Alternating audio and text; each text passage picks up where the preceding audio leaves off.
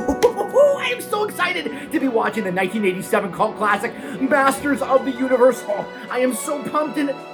Wait a minute, the TV's not working. Well, someone took the power bar out. The TV's unplugged. Larry, was that you? I have the power! All right, give me that. The power is yours, He-Mat. Nope. I am off to Eternia to go for a Battle Cat ride. And this is why we can't have nice things. I still have the power. In a world filled with intergalactic space battles, metahuman destruction on a global scale, and psychopathic serial hauntings, there's only one team who can make sense of it all. When your world is overrun with rampant pop culture, call Loop and Larry, Guardians of Geek. Oh, yeah. 71st Oh. Explosion! Hey, everybody, I'm Loop. And I'm Larry! Hey, welcome to another edition of Loop and Larry, Guardians of Geek. We're on episode 71, if you can believe it. We are chugging along here. I think we started 2023 at like episode 6. So we're flying. We are cranking them out faster than we can even talk about them. I don't even know what that means. I don't know it either. That's what we're doing. But it's crazy how fast this year's flown by, because we're in December now as we're recording this, and it's just this is like been one of the fastest years I can remember. It's true. Like I literally like the best and worst of 2022 episode that we did seems like just yesterday. It does. Now we're starting to plan the best of 2023 show already. I don't understand. I don't even know. Like I'm already thinking, like, what am I going to pick for this? Like this is in my head as I'm going, and I'm like trying to get some last minute shows in before the end of the year and movies. So it's it's just going so quick. Time is flying like crazy. I don't know. I don't understand it, but how does time work? I don't even know. I have no idea. I spend too much time thinking about that, and then my head explodes. All right, well, while you're thinking about that, let's go to Top Pop. All right.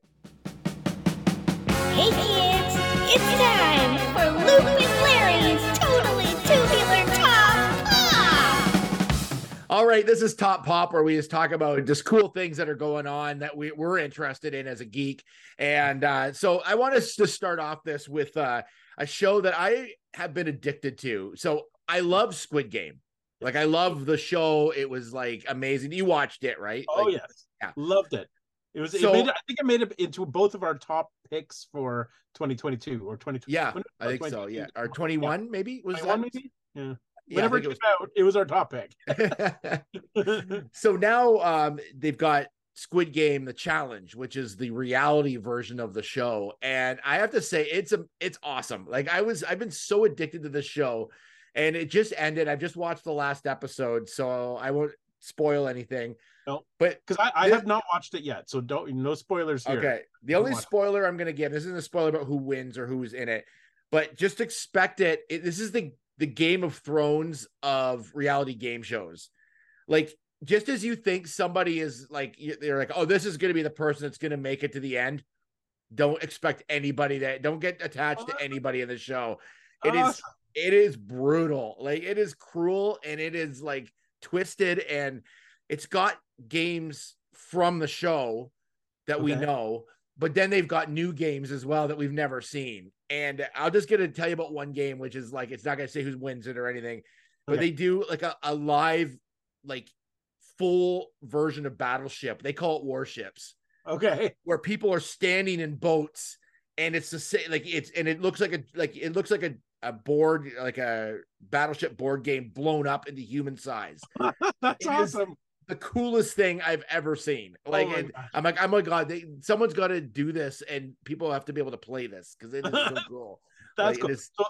the only thing I know about this so far is I read an article not long ago. I actually didn't read it all because I was afraid of spoilers, but the headline was essentially that some of the contestants are looking at lawsuits now Oh, because of the physical pain and suffering that they actually went through during the show. Is that a thing? Like, is that well, did you see what that you see on screen is like, for instance, they do it starts out with the game that they start out in the show, which is the red light, green light. right? So it shows it like it's like they've got 5 minutes to get across this field. Well, apparently it took like 5 hours because every time they would stop, they'd have to review tape to see who moved before they can eliminate them. So there's people that if you got yourself in a weird situation, you could drop out of it because like in a weird like pose or something.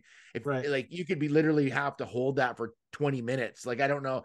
And apparently it was freezing in there too, and they're like running through. So I don't know. There's stuff like that, but I mean that's what you signed up for. So like there's a lot of that I think that went on behind the scenes that we didn't see. And these articles are already out there like of stuff that happened. So but it's not that vicious when you watch it. Well, it looks vicious when you watch it, but there was stuff like that went on that we didn't see just for editing purposes and for gaming purposes, like so they could like judge it. That were cut out. Obviously, it was like kind of almost in real time for us, but for them it was like hours. And like for instance, the part they had to do that one where the person falls through the bridge. Oh yes, yep, yeah. But apparently that's like what we see them falling through. That those are stuntmen. It's not the same contestants. Oh, seriously? Obviously, they don't want to get them hurt, right? Like they don't Right. want to like falling and breaking their So arms. they actually like cut and put a stuntman in there to fall through the. What they probably did was played it and said, "Okay, you're eliminated." They leave, and then later on, they got people that kind of look like them, like stuntmen, and then they just dropped them and did whatever they needed to do. So because that's always done by a distance or from behind, so you don't really see them. So, anyways, it looks cool and it's fun and you just keeps you guessing the whole show. You don't know who's gonna make it all the way. So awesome. Well, I'm in. It's very cool. It's just I burned through. And the cool thing that Netflix did on this one, they released the first 5 episodes, then they released the next 4 episodes, and then they released the final episode just like as we record today actually. Last night. Okay. So, awesome. So it's 8 episodes long. Is that 10 altogether? So it's 10 altogether. 5, 4, and 1. But the cool thing when you were watching it, when I was like the final episode was released on its own, so you couldn't like burn through them all, and then like you had to actually wait for it, which I liked. I liked the way they released them. It was cool. That's a cool idea. That's the first time I think I've ever heard of them doing that. I think that's a great idea, just to space them all out. If they're not doing it one a week, then space out so that you still have to wait for the ending. So you can't just and there's the anticipation of like of finding out who did win, and it can't really be spoiled in the way the other stuff is spoiled. So it's very cool. So definitely watch that if you haven't watched it yet. It's just so much fun. It's so good. I am 100% watching it. So I will give you the update next time. Excellent. All right. So speaking of things that we're watching, I am also watching a thing that I was very excited about. We've talked about this before, how big a fan of Godzilla I am. You're a big fan.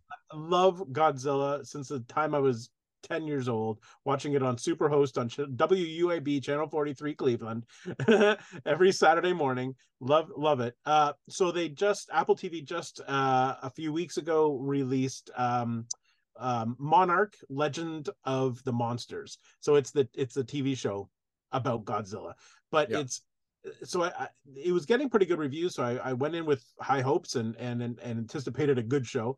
And it's exceeded my expectations. Okay. It's fantastic. So you do have to have seen some of the new movies, specifically King Kong, the one with John Goodman, the movie that came out with John Goodman, because this show essentially starts off right where that one sort of left off. Is that Skull Island or? Yes, Legend of Skull Island. I think it's Legend of Skull. Yeah. It's Skull Island. King Kong Skull Island. So yeah, you kind of have to have watched that so you have an idea of what John Goodman's role was and all that. But the interesting thing is that it's more character driven than it is monster driven. Okay. So there's don't go in expecting like full on monster battles in every episode. And I mean, there are monsters, but it's really more about the characters, which is a totally different take on it, on Godzilla, which is cool. Like it's so you really develop a connection to the people who are like looking for the monsters essentially. So it's cool, and it also does a lot of time jumping. So it jumps between like 1973 and 1959 and 1952 and 2015. So like even within one episode, it'll jump between those various times. So it's not Well, that's linear. wild. Yeah, it's not linear, but it's just really cool. As of this recording, which is now December 6th, I think that they have done 4 or 5 episodes, so it's not finished yet, but I highly recommend it.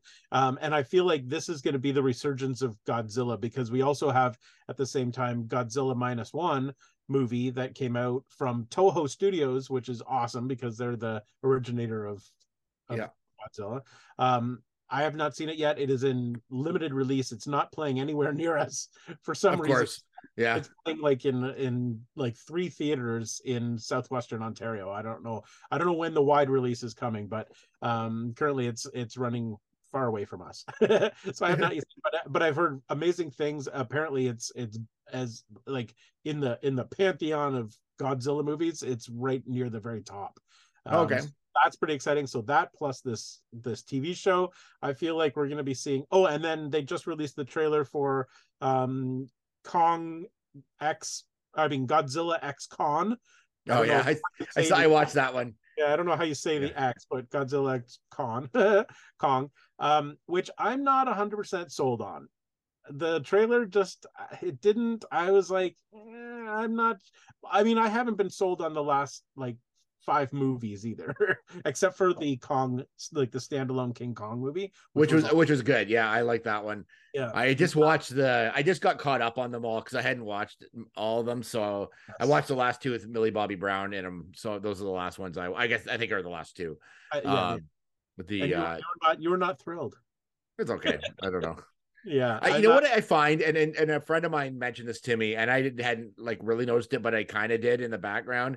Was that it's the sizing of the monsters kind of change as it goes. Like sometimes they're really huge, and sometimes they're like, it just depends what they're sitting beside. Like their sizing kind of changes up, like depending where they are. And I kind of noticed that, like it's like interesting, like which is unlike the originals where it was a guy in a suit. Yeah, so it was always in the set. It was always the same size. Yeah, it was always the same size. CG, it can vary a bit.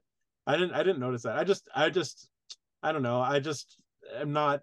They just haven't grabbed me the way the originals did. But that's why I was kind of excited about this show, and I'm really excited about the Godzilla -1, which is in Japanese with English subtitles. Oh, that's cool. Which is pretty cool. So, yeah, I'm not sure about Godzilla X Kong. I keep saying Kong. Godzilla. Is it Godzilla times Kong, or is it like times Kong? I don't know. I don't know. Is it math equation now? I don't know. Times Kong? I really don't know. I haven't heard anybody actually say it out loud, so I don't know how you say the name of the movie, which is a bit of a red flag for me. There. That's a bit of a problem. I'm sure it'll be fine. Kong's in it. I mean, he's doing stuff like what's yes, but it's Kong versus it's Godzilla and Kong versus like a bigger Kong or a meaner Kong. Like, that Kong looks pretty mean. I know, and there's a baby Kong in it too, right? There's a baby Kong. I mean, but there are so many awesome monsters in the Godzilla universe. Like bring in King Gojira or Mothra or anybody. Like I don't know why they'd have to bring in another. Like we've got Planet of the Apes. Do we need another big monkey movie?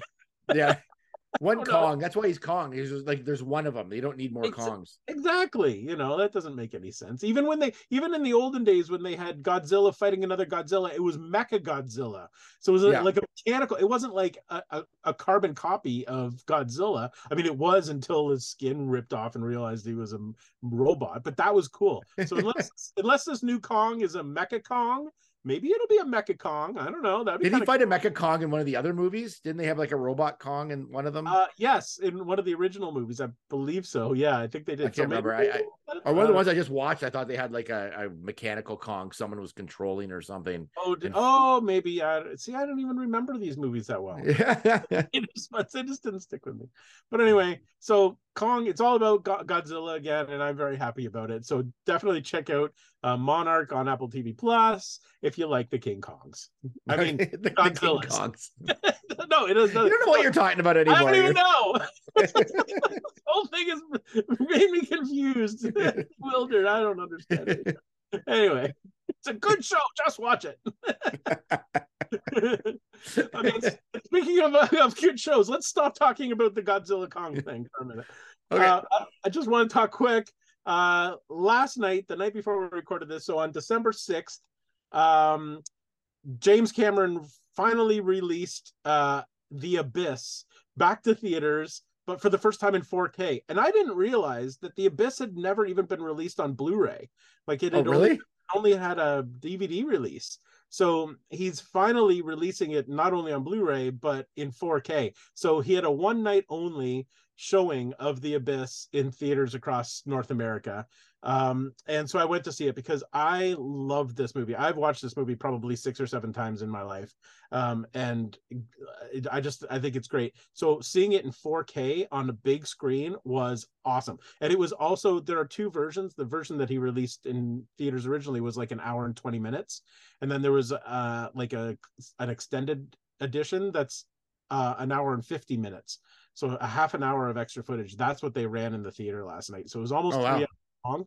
And it's what I realize now, having watched this again on the big screen, it's essentially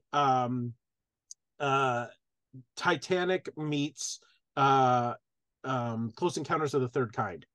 It's really just those 2 movies put together, and that's what The Abyss is. I'm confused too. Is The Abyss the one with Dustin Hoffman? Is there one where he goes underwater?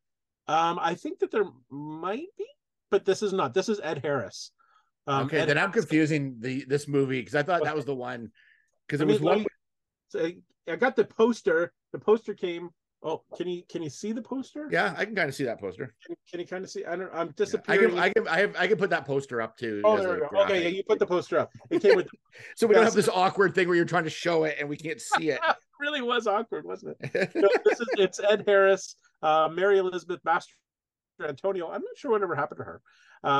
But yeah, no, this is that movie. So it's about an oil rig like crew that is commissioned by the government essentially to find a nuclear submarine that has crashed and sunk. And so they have to go find this thing, but then ultimately they discover this species of alien that's been living under the water for ever and ever. So that's what that one is. But it's just awesome. Like I think it's probably one of James Cameron's best, in my opinion. Yeah.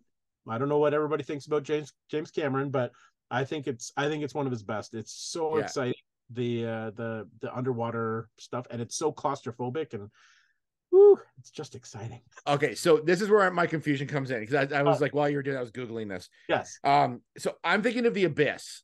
Yes. That's what I saw. That's what played last night. No, sir. I'm thinking of Sphere.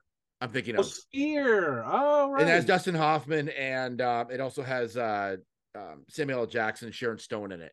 Right. No, so that's the one I'm thinking of. Because remember, we were talking a while ago. This is like not on the podcast, but we were talking. I said Michael Crichton wrote Abyss. Yes, but he wrote Sphere. Yes, because James Cameron wrote The Abyss. It was not. So this is where I'm confused, because they're both underwater movies. Oh, and if you're underwater, you're automatically one of the two. So it's right. That is true. They came out around the same time, I think. They're very similar, because it came out in 1996. I don't know when. The Abyss came out in 1989. Believe it or not. Oh, did it really? Okay, so yeah, I'm confusing it with The Abyss, which is a totally different movie. No, you're confusing it with The Sphere. What? So which one's The Abyss is the one you watched. Yes. Sphere is the one I watched. Michael Crichton wrote Sphere. That's right. With Dustin Hoffman. Okay. That's right. Oh my God. This is going to be a whole podcast, just me figuring out which underwater movie you watched. I don't know. And then whether Kong is fighting itself, or a Mecha Kong, or a Godzilla and Kong. Why is a baby Kong involved? We don't know. Is baby Kong in The Abyss? That is the question. He might actually be. I'm not sure. He's definitely in the This is so confusing. Why are there 2 underwater movies? Why? I don't know. Why does this happen? Like, there should be 1 underwater movie, and that's it. We don't need more than 1. Like, No, it's true. We don't. I mean, there was, granted, there was like 8 years between them, so it's not like they came out the same day or anything. But well, which one's the one with the face on the water? Is that the Abyss? That's or is that the Abyss. Okay, that's the Abyss. The face on the water. The Abyss. So what the Abyss is famous for is the scene where they have this oxygenated liquid, and they put a rat into a container with like liquid. Like, they actually really do this, and they put the rat in there, and the rat actually breathes this liquid. Like, the liquid goes. And so then at the end of the movie, Ed Harris has to do the same thing.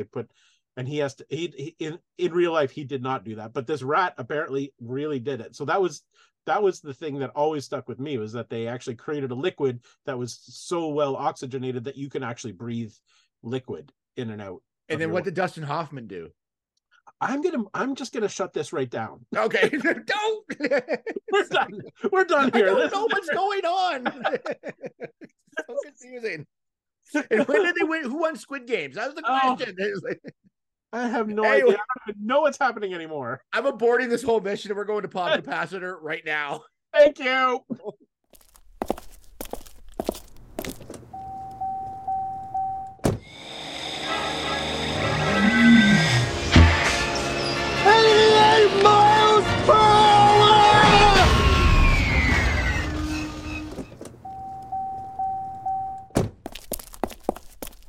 Okay, this is Pop Capacitor, and I just realized that Abyss and Sphere, I thought they were the same movie. So this is where my confusion came in. So wait, they're not. Okay, we're moving on. Moving on. And speaking of confusing, we're talking Masters of the Universe today. Yes. And surprisingly, I'm a big He-Man fan, and I grew up with it. I have the series, like the cartoon series on like DVD. I've never seen this movie. No, neither have I. I don't know why I had never. I was literally shocked to hear that you had never seen this. I think it's because there's movies that come out and you really want to see them, but then nobody else wants to see them with you, so the theater part's out. Yeah, and then just for whatever reason you've just never rented it, and then it's been years, and you're like, you keep thinking, I should watch this sometime. I should watch it. And it just never happens. That's what happened to Masters of the Universe. I just never got around to watching it. I don't understand. I know, and I feel like I should have seen it, and I keep watching it thinking, okay, I've probably seen this, and I don't think I ever have. No. Well, now you have. I have. Oh, I've seen it. All right, it has been seen. Let's break it down. Tell us a little bit about it. Okay, well, this movie came out in 1988, based on the He-Man cartoon. It was a budget of 22 million, made 17 million, so it was considered a bomb at the time. Directed by Gary Goddard. I had Dolph Lundgren as He-Man in his first sort of starring role, his first leading role. Frank Langella, I think that's how you say it, as Skeletor. Courtney Cox is in it from Friends. This is one of her first big roles. Yeah. And then it has a bunch of other Meg Foster's in it as Evil Lynn. I always like Meg Foster. Yeah. And Billy Barty's in it as well. So it's got an all-star sort of cast, or a cast at least that was half decent at the time. We'll talk more about that in a bit. Yeah. And it's basically just in a quick one-line synopsis, story of 2 teenagers who meet He-Man, the most powerful man in the universe, and his friends, who arrive on Earth by chance from their home planet of Eternia and go on a mission to save the universe from their enemies, Evil Lynn and Skeletor. Yes. So a lot of this takes place on Earth, as well as Eternia. And we'll get into all this as we go through our hits and misses. And yes, we will. And again, this movie bombed, and it's become sort of a cult favorite for some people. It was interesting. Some things don't transfer well, and I don't know if He-Man the cartoon transfers well to screen. Maybe it could, but we'll talk about that as we do our hits and misses. So let's start it out. Larry, do you have a hit off the top or miss? We'll start off with a hit, and this is not even a real hit with the movie, but it made me excited, and this is purely because when they list actors credits at the beginning of a movie, generally speaking, they do it alphabetically, but in doing that, Billy Barty got top billing. Billy Barty's a classic actor. I love Billy Barty. I love Billy Barty. I think he's just awesome. And it was I was literally like, not even joking. I was like, woo, that Billy Barty got his name up first. Like he got literally top billing in this movie. And I was like, that's awesome. He made it. He's finally made it. So I was really excited that Billy Barty got top billing. Yep. It's all downhill from here, by the way. Okay. If that's your hit, that Billy Barty got top billing, we are in trouble. That's it. Yeah. I'm going to start with a miss on it. And it's around the same time period. Okay. So the miss is the music wasn't bad. Bill Conti did the music, who composed all the Rocky themes and everything, and did like the themes for like Dynasty and Cagney and Lacey and the original American Gladiators show. So he did the music. I don't know if you found this. The music and the opener looked exactly like Superman. Oh, they did. Yes. Like the way they brought in the graphics.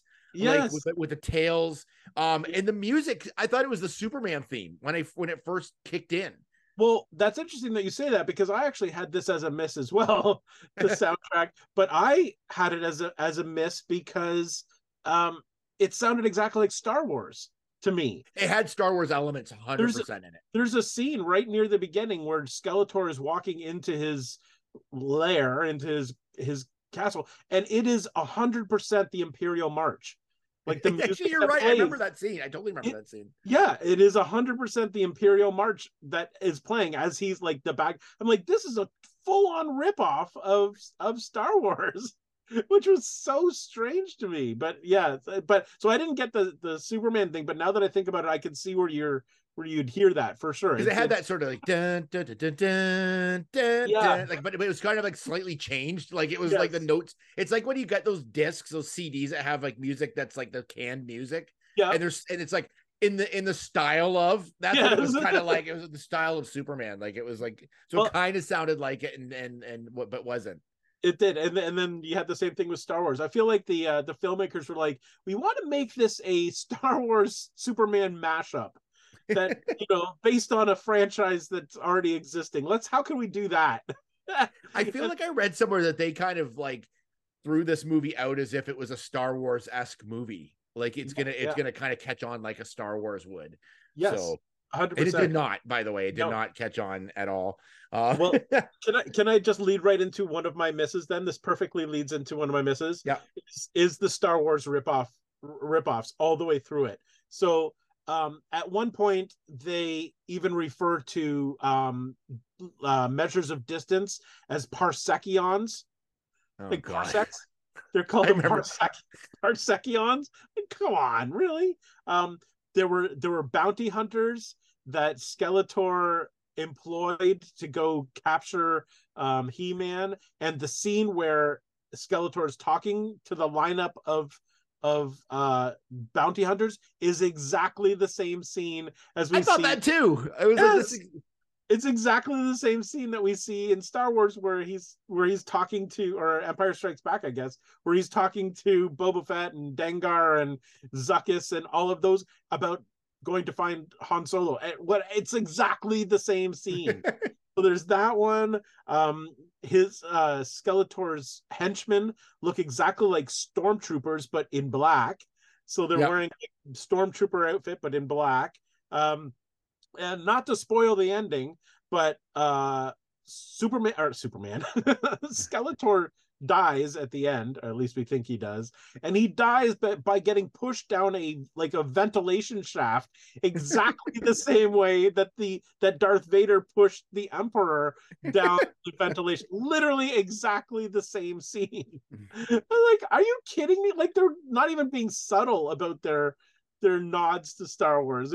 These were literally scenes ripped right from that movie. And Billy Barty was like the R2-D2. Yes. He was more like an Ewok, actually. Yeah, his head very Ewokish. Yes. But yeah, I was so blown away by how blatant they were in ripping off Star Wars in this movie. There's one thing I'll add to that, because this was a miss for me, was the guards themselves, like Skeletor's guards, which were called Air Centurions or something. Right. They look like ripoffs of stormtroopers 100%. And And there always seemed to be like, they'd show like the bad guys and there'd be like, maybe let's say 10 of them, of these guards, but all of a sudden, like they're constantly coming in, like as if there's like 100 of them. And I'm like, where'd all these extra guards come from? There's like constantly like these guards were just everywhere. And like it was terrible. Like I don't know what was going on, but they're very product of the 80s, like the generic henchman sort of idea where there's just, they all kind of look the same and there's just hundreds of them to just for the good guys to take out, essentially. Well, and I feel like it's a really cheap way to make a movie, because you really only need like 10 extras in these outfits, and then they just like leave the set and walk back in the door again, and then there's and 10 just keep more. reusing them. You just keep reusing the same 10 extras over and over again, because I've done that, so I know exactly what Exactly. I've made like my own movie in high school, and we did the same thing. We had their faces were covered, so you just keep using the same ones. One of my hits in this was Frank Langella as Skeletor. Yeah. To me, he was in a totally different movie than everybody else. Like makeup and stuff aside, I mean, I'll give them like the look of him because it was the time period. They didn't have the special effects weren't quite as good. But I thought the makeup was actually, at first I was like, oh my God, that looks terrible. But then as the movie went on, I thought, it's not that bad. It's like actually pretty decent for a skeleton face that like talked. Yes. But I thought he himself was in a totally different movie, and he gave it his all in this movie. Yeah. And I thought he was great. Like, I thought he was actually one of the few actors in this that were actually like putting it all into it. And I give him full credit, because if it wasn't for him playing Skeletor in this, like it would have been really terrible. I watched a little interview with him, like on a timeline of his like career, of him talking about different movies. And he talked about this movie specifically. And he said he did it because his grandson was a big fan of Skeletor and He-Man. And he said it was one of his favorite roles. Like, even though he knows the movie's not great, but he said it was one of his favorite roles to do because he could put his all into it and give some character to Skeletor. And I totally believe he did. I thought he was fantastic in this. It's so funny they say that, because Skeletor was one of my hits too. I don't have many hits, but that was a hit. And for me, it was not only just the acting, but they actually made him evil. Like he was like pure unadulterated evil. Like he was like threatening to kill people. He was like mean to his own people. He insisted on people obeying him and following him. Like he was pure evil. Like there was no question that this was the bad guy in the universe. Like when it comes to, if you're talking about evil characters in sci-fi movies, he would rank right up there near the top, because he was like, he wasn't, like you said, he did not hold back. Like he was 100% bad guy. And I thought that was awesome. Like you're right. I really enjoyed watching him, and just because everything he did was just so over the top bad, which is what he was supposed to do. So yeah, and he played it the way I think he should have played it, and it was great. There's a couple people that I thought were like actually standouts in it. It was him. I really like Meg Foster's Eva Lynn. I thought she was great. And even Courtney Cox was good in the role she had. Like she was fine. I like the police chief too. I like that guy as a character actor. Yeah, I can't remember, his name's escaping me. I think I have it here. He's in everything in the 80s. Now I can't remember. Like I should have looked a little bit deeper into what he had done. Can you look him up? It's James Tolkan. So it's Tolkan. He was Detective Hugh Lubick. I don't know what else he's been in, but he's one of those guys you've seen in a lot of different things. And he usually plays a cop or somebody kind of like angry at the world, but I like him. I thought he was actually kind of, he had fun with it. He actually had like a bit of tongue-in-cheek sort of like performance of this.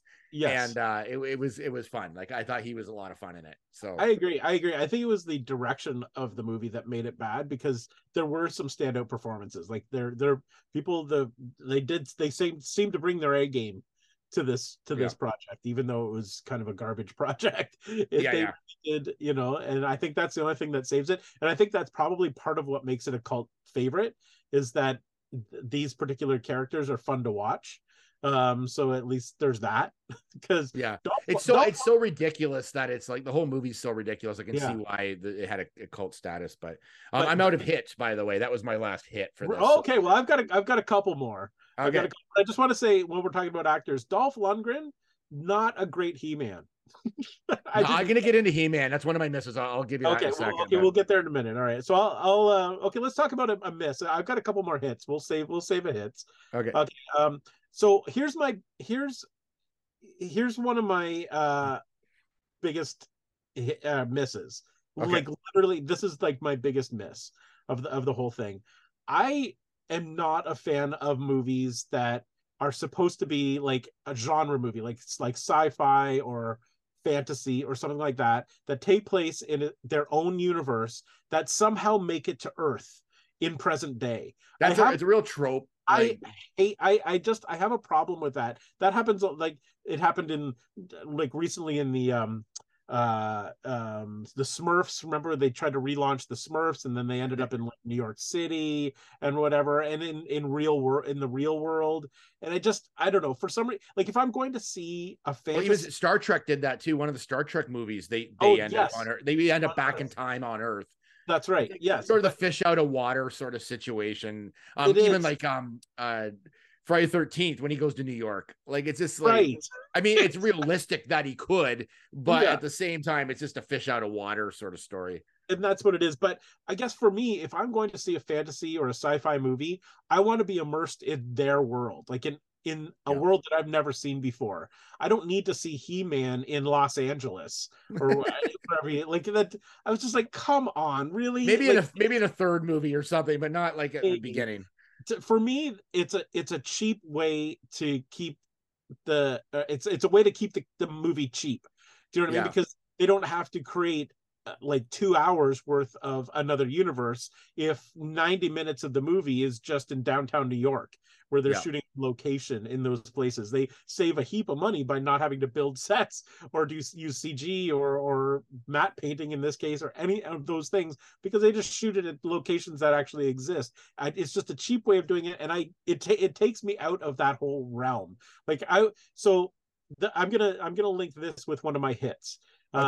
Okay. So that's the big thing. I just hate that trope, like that whole fish out of water coming to the real world in our time, wearing the costumes and the outfits that they would wear in their universe. And the hit that I had with this was before they went through the portal and made it to New York or to Los Angeles, wherever they were in the States. The set designs in Eternia, it's Eternia, right? Yeah. Is that right? Yeah. Were cool. I thought the place looked actually really cool. The design of Castle Grayskull was really cool. Like it looked really fantastic, like fantasy wise. It looked really cool, and the sets were huge, like in the interiors of Skeletor's palace and all that, and then the exteriors, the matte paintings were really cool. Like it felt like that classic 80s sci-fi. And I was like, this is actually going to be pretty cool. Because I hadn't seen it before, I didn't realize that they go to modern day America and spend most of the movie there. So for a while, like for the first like 15 minutes of the movie, I was pretty into it. I was like, this is going to be super nostalgic and look really cool. And then all of a sudden, nope, we're in a music store on, in downtown Los Angeles, and now it's nothing. Now it's just a bunch of guys who had rented costumes and are parading around in their their shoulder pads and their suspenders. And anyway, so I love the actual on planet look. Did not like that they had to come to the States. 100%. I'm gonna do a miss, and it is like a major one for me, and it's He-Man himself. So there's a lot of things to unpack with He-Man. I thought this is the one thing I don't like about this movie, is that they don't really explain what Eternia is. They don't really like fully explain what's special about He-Man. No. Like they don't, like, he doesn't really seem to have anything going. Like in the cartoon, he's like the prince. Yes. And then when he uses the sword, he turns into He-Man, who's like super strong and everything. This guy just walks around as He-Man all the time. And I don't know what's like special about him. Like why He-Man is like, why Skeletor hates He-Man so much, and why, and they like little like bits and pieces, but they don't really get into like why He-Man's He-Man, like why he's so much like more special than Man-at-Arms or like Tila or whatever. They don't really get into that. No. And in fact, you probably don't even know who Man-at-Arms' name was. Well, they didn't say it. Like his name is Duncan, isn't it? Yeah, but in the show he's man at arms. That's his name. Yeah. He's kind of like the royal guard, like the main like top royal guard or whatever. And Yeah. Tila's his daughter, but that's not really even brought up till like later in the movie as well. So Yeah. there's these characters and they don't really explain who they are. And No. He-Man's just sort of, so I don't really care about He-Man. Like, what's his powers? Like, is he super strong, which you kind of see bits and pieces of? Like, but not really. Like, I mean, he fights, but Man at Arms was fighting too, and Courtney Cox was fighting. Yeah, like there was he nothing was about as strong as Courtney Cox. like there was just nothing like really super special about him. Like there was nothing like that was like, oh, this guy's like way more strong, like stronger than everybody else, or like he could do one punch and knock 10 guys over at the same time. Like there was nothing about him that was like super special. Like I don't know. It just wasn't explained. The world wasn't explained and set up. It was kind of like you're jumping in like you know who these characters are, but even at that, He-Man wasn't the He-Man we know from the cartoon. So it really made no sense, like why he was so important to Skeletor. It really didn't, and I think that's probably why the box office numbers are the way they are, because if you weren't a fan of the cartoon and didn't know the cartoon, you would have no idea who this guy is, like you said, or care about him, and so word of mouth would have gotten out. Like, don't bother, because you're not gonna care about any of these people. Yeah, and they don't really explain who the sorceress is, and they don't explain what her significance is really. Like it was just he knew she had powers of some sort, and he had her like Skeletor had her captured because in the TV show she's much younger in that as well, and so it's like just there were some things that were very confusing to me right off the top. And also, why doesn't he wear a shirt through most of the show? Like I know he doesn't really in the other one either, but it just like made zero sense in this, why he was like running around with no shirt on and everybody else has full costumes. Like, yeah. Well, and this goes back to one of that miss that I had with the whole crew coming to the States, is that not once did anybody even question the way anybody was dressed. Like they were being chased around by the police, and the police didn't ever question why this half naked guy with like shoulder pads and like S&M gear is wandering the streets. Like nobody questions it. They look so out of place in the United States, and not a single person says, who is that guy? Like why are you dressed like, or no, and nobody even made an attempt to try to fit in. Like they didn't, you know what I mean?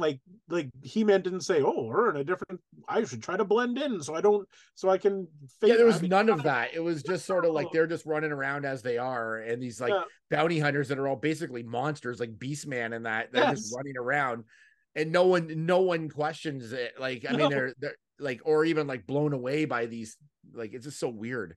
It didn't make any sense that nobody questioned why these people were even there.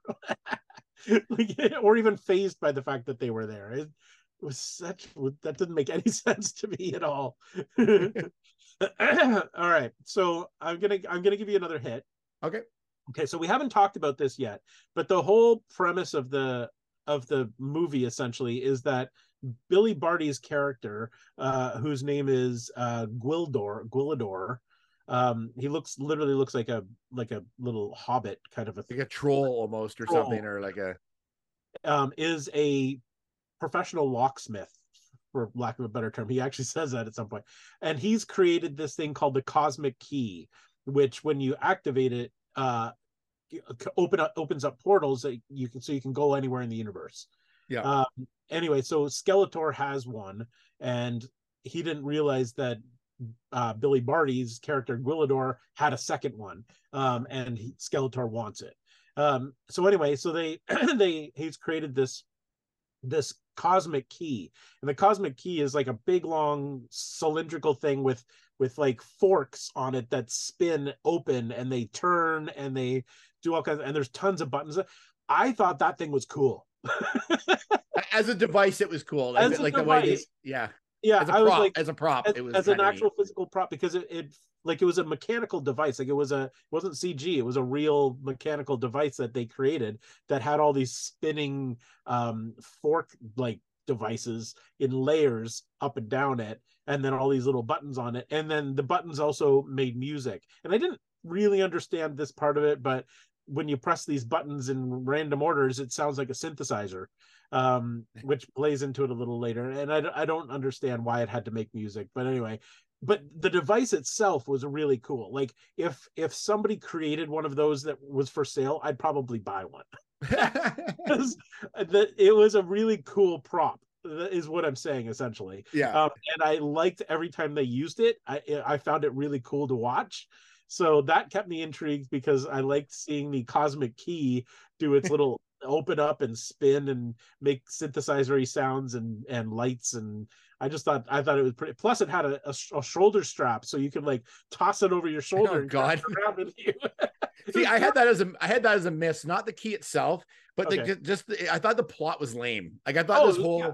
like it's like, what Skeletor? Why does he need both the keys?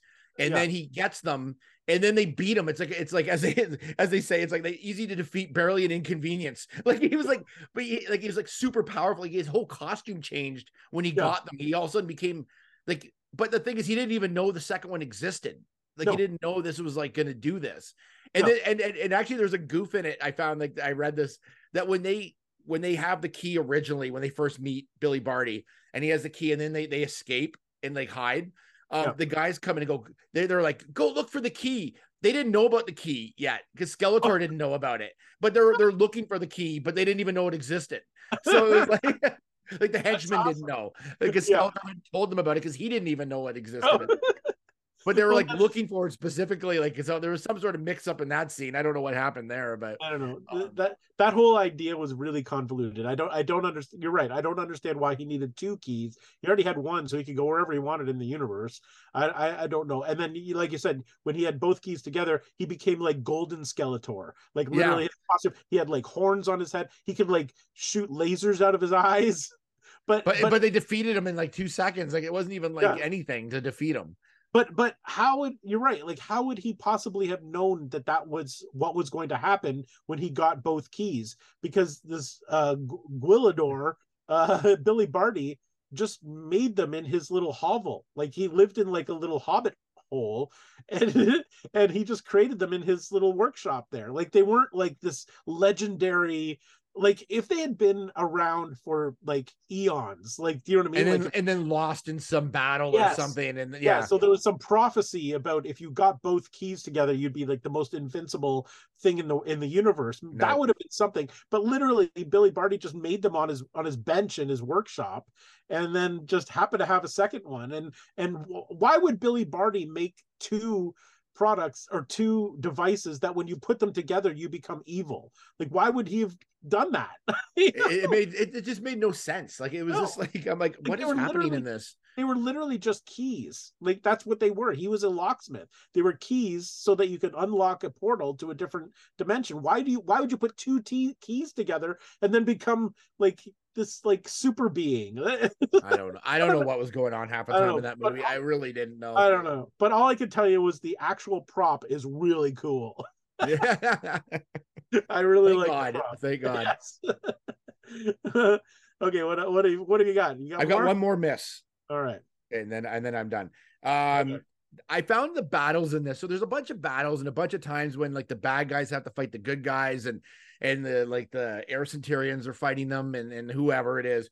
The battles were all super clunky. Like every battle was weird. And it almost looked like they're like told the actors, okay, hide behind this and you're just shooting, but you're not going to see what you're shooting at. You're just going to shoot. And half the time they looked like totally like they weren't into it. Like Tila at one point is just sort of like barely using her gun and just sort of like pretending to shoot, but not even like we're like she's in a real battle. She's just sitting there going boop boop boop, like just like, and they're like they didn't look like they were even like part of any of the, like they just look like they're in a different movie fighting. Like everything was just so clunky looking, and it didn't look very like well like choreographed, and people were bumping into each other and falling and like over other people, and it was just terrible. Like it was the fight. I mean, that should have been a big part of the movie because there was a lot of fighting in there, and it was just boring. Like it just looked like sometimes they were isolated from the like they shot it later, like, so we'll just have you hiding behind these pillars and shooting. Like, but they're not actually shooting at the same time. Like it's just a different scene. Like, I don't know. It was like the choreography in these fight scenes were terrible. Like it was just it was just a bunch of people. I think at one point when one of these Centurions fell over another one, like it was just like they just didn't know where they were. I don't know how well they could see out of those masks. Like they were just sort of like running around. I don't think they could at all. No, I agree. All right, I've only got one more. This is it. This is it for me. And it's, interestingly enough, it's very similar to a miss that we had in our last show when we were talking about Mac and Me. Where right at the very end of the movie, they put up before the movie even finished, they put up a Mac will be back or Mac will return notification to let you know that there's a sequel coming. They did the same thing with this. After there was a post-credit scene. I don't know if did you watch right to the end? Yeah, I saw it. Yeah, I saw it. Okay, so right at the end, at the very end, after Skeletor had plummeted down this ventilation shaft, like the Emperor did, at the end of the credits, there's a pool of liquid, and he comes up through the liquid. You see his head, and he says something like, "I'll be back," or like literally, like "I will return." Yeah. Implying that stay tuned, there's going to be a sequel coming, not realizing like it's just a cocky move. Just making the assumption that you're going to have such a beloved movie that people are going to want a sequel. I mean, don't do that with a brand new franchise that you haven't tested the waters with yet until you see what the audience does and then announce a sequel. But don't put it in the movie. Like James Bond can do that. Like James Bond will be back or return because we know he will. Like because he's like it's a beloved franchise. This was like barely made it through the movie. Like if I would have edited this and thought, oh my God, like I can't put this at the end. Like this scene cannot exist. Like no, well, and even Bond, like I don't think that they did the Bond will return for the first few movies. Like I don't think it wasn't until later. Yeah, so you don't do that in the very first of a movie like this, because once it's in the movie, it's in there for all time. So now all these years later, we're still seeing that Skeletor's coming back, and so it's the same thing that Mac and Me did. It's the curse of the assumed sequel. Yeah. Well, apparently I read that the sequel was supposed to be called Master of the Universe 2: Revenge of the Beast. That was supposed to be, and it never happened. I don't know if the script was written, but it just never went anywhere, and that was it at the end. It lost millions of dollars, and it was a terrible movie. And I heard I think it was Canon that put this out. Like it actually went under after this movie, and there was another movie they put out as well. I know I shouldn't be laughing at that, but there was another movie that came out, Superman 4. Yeah, like the Quest for Peace or whatever, that bombed as well. So I think it was because of all those, like it just couldn't, like it just bombed. See, they cursed themselves by making the assumption that they will be back for another sequel. If they just hadn't done that, it would have been fine. Just quietly, people would have quietly forgotten about the movie and moved on and everything. But everybody's like, oh man, they're coming back again. I'm out. I don't want to see any more canon movies. Yeah.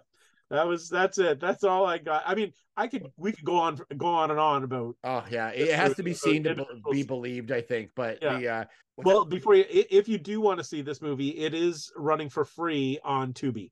That's where we watched it. So you can watch it for free. And the whole thing is there. So you don't even have to pay for it. Just download the free Tubi app and there you go. You really should see it if you haven't, because it's quite something.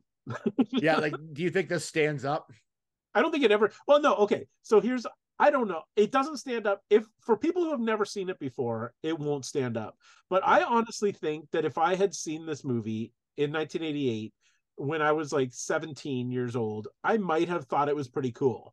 Yeah. You know what I mean? Like back in the day, because the special effects were, for its time, they were what they were, I guess. I mean, they weren't great. I mean, The Abyss came out 1 year later and the special effects were infinitely better, but it was still kind of a cool, like when you're a teenager in the 80s, I feel like it could have been a cool movie. So it probably would stand up for people who grew up with it, and who loved it back in the day.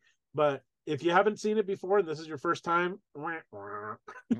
yeah, like I don't know if it stands up. I mean, it's interesting to watch. It's like an interesting like what not to do from like another property, like how to make a movie. Like and I find a lot of movies made based on cartoons just don't work. Like G.I. Joe is a good example. Like it's just they try, and it's like, and sometimes it's like they kind of do okay, but this one was just one that just wasn't good. A couple things that were like, I think Mattel also got really involved in this movie and kind of ruined some of it as well. Like He-Man, it wasn't supposed to do anything but good things. Like he couldn't like kill anybody. He could, the things that you would have as if that's your toy line. But I think the only reasons to see this again is Skeletor. And it's kind of neat seeing, and Billy Barty. It's kind of neat seeing Courtney Cox in a movie before Friends. Like if that's like, it's neat to see people like in like Jennifer Aniston and like Leprechaun, before they became big stars. So for that purpose alone, it's kind of neat to see. Like, but as far as an actual movie, it's kind of garbagey. Yes. And now correct me if I'm wrong, but I don't remember hearing even one time by the power of Grayskull. He says I have the power. He says, Yeah. I have the power, but I don't think they ever said by the power of Grayskull. Did they? No, I don't know. They didn't. They never did explain why he picked up the sword and it had powers anyways. Like that wasn't really like part of anything. So sorry, I should have talked about that earlier, but I just wanted to clarify. So if you're tuning it in to see the by the power of Grayskull, you're not going to hear that. You're not going to see like Battle Cat. You're not going to see Orko. You're not going to see half the characters from He-Man aren't in this. Like it's very limited of the characters that you'll see. But I understand why they wouldn't want to put too many in, but at least try to make them look like the characters, like as best you can, like at the very least. I honestly thought, because when I heard that Billy Barty was in here, I thought he was going to be Orko. That's what I thought too. But cool. Maybe like he has a similar voice. I thought, this is going to be great. He's going to be Orko. But then thinking about it, in 1988, he would have had to float around. Yeah, and they wouldn't be able to. I don't know how they would have done that without like chroma keying him in every scene. I'm pretty safe to say they wouldn't have been able to do that based on this movie. They would not, which is unfortunate. But based on only that scene where he's on the flying, there's a scene where he's on I don't know what that is. It's like a hovercraft or something, or like a stand-up hover thing. And it was so badly chroma keyed. I was like, oh, this is terrible. Yeah. Not a good movie. No, we'll put that behind us. We've seen it, and it's been seen, and it exists. So if you want to see it. So thank you so much for watching this episode or listening to this episode. Again, check out our socials, and we'll see you hopefully another episode this month. We've got our next one is our big holiday special. We've got a pretty fun thing coming up, so you'll want to stay tuned for that. Yeah, we got something set up for that too. So thank you for listening or watching, and we'll see you next time on Loop and Larry, Guardians of Geek. Bye-bye.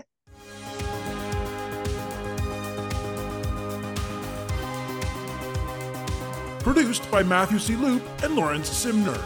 A Loop and Larry production. Bueller. He likes it. Hey, Mikey. Bueller. Bad news. Fog is getting thicker. And Leon's getting larger. Inconceivable. Brian's right. It's an elf. Wax on. Does Barry Manilow know that you raid his wardrobe? Oh, Captain, my captain. Life moves pretty fast. You don't stop and look around once in a while, you could miss it. Wax off.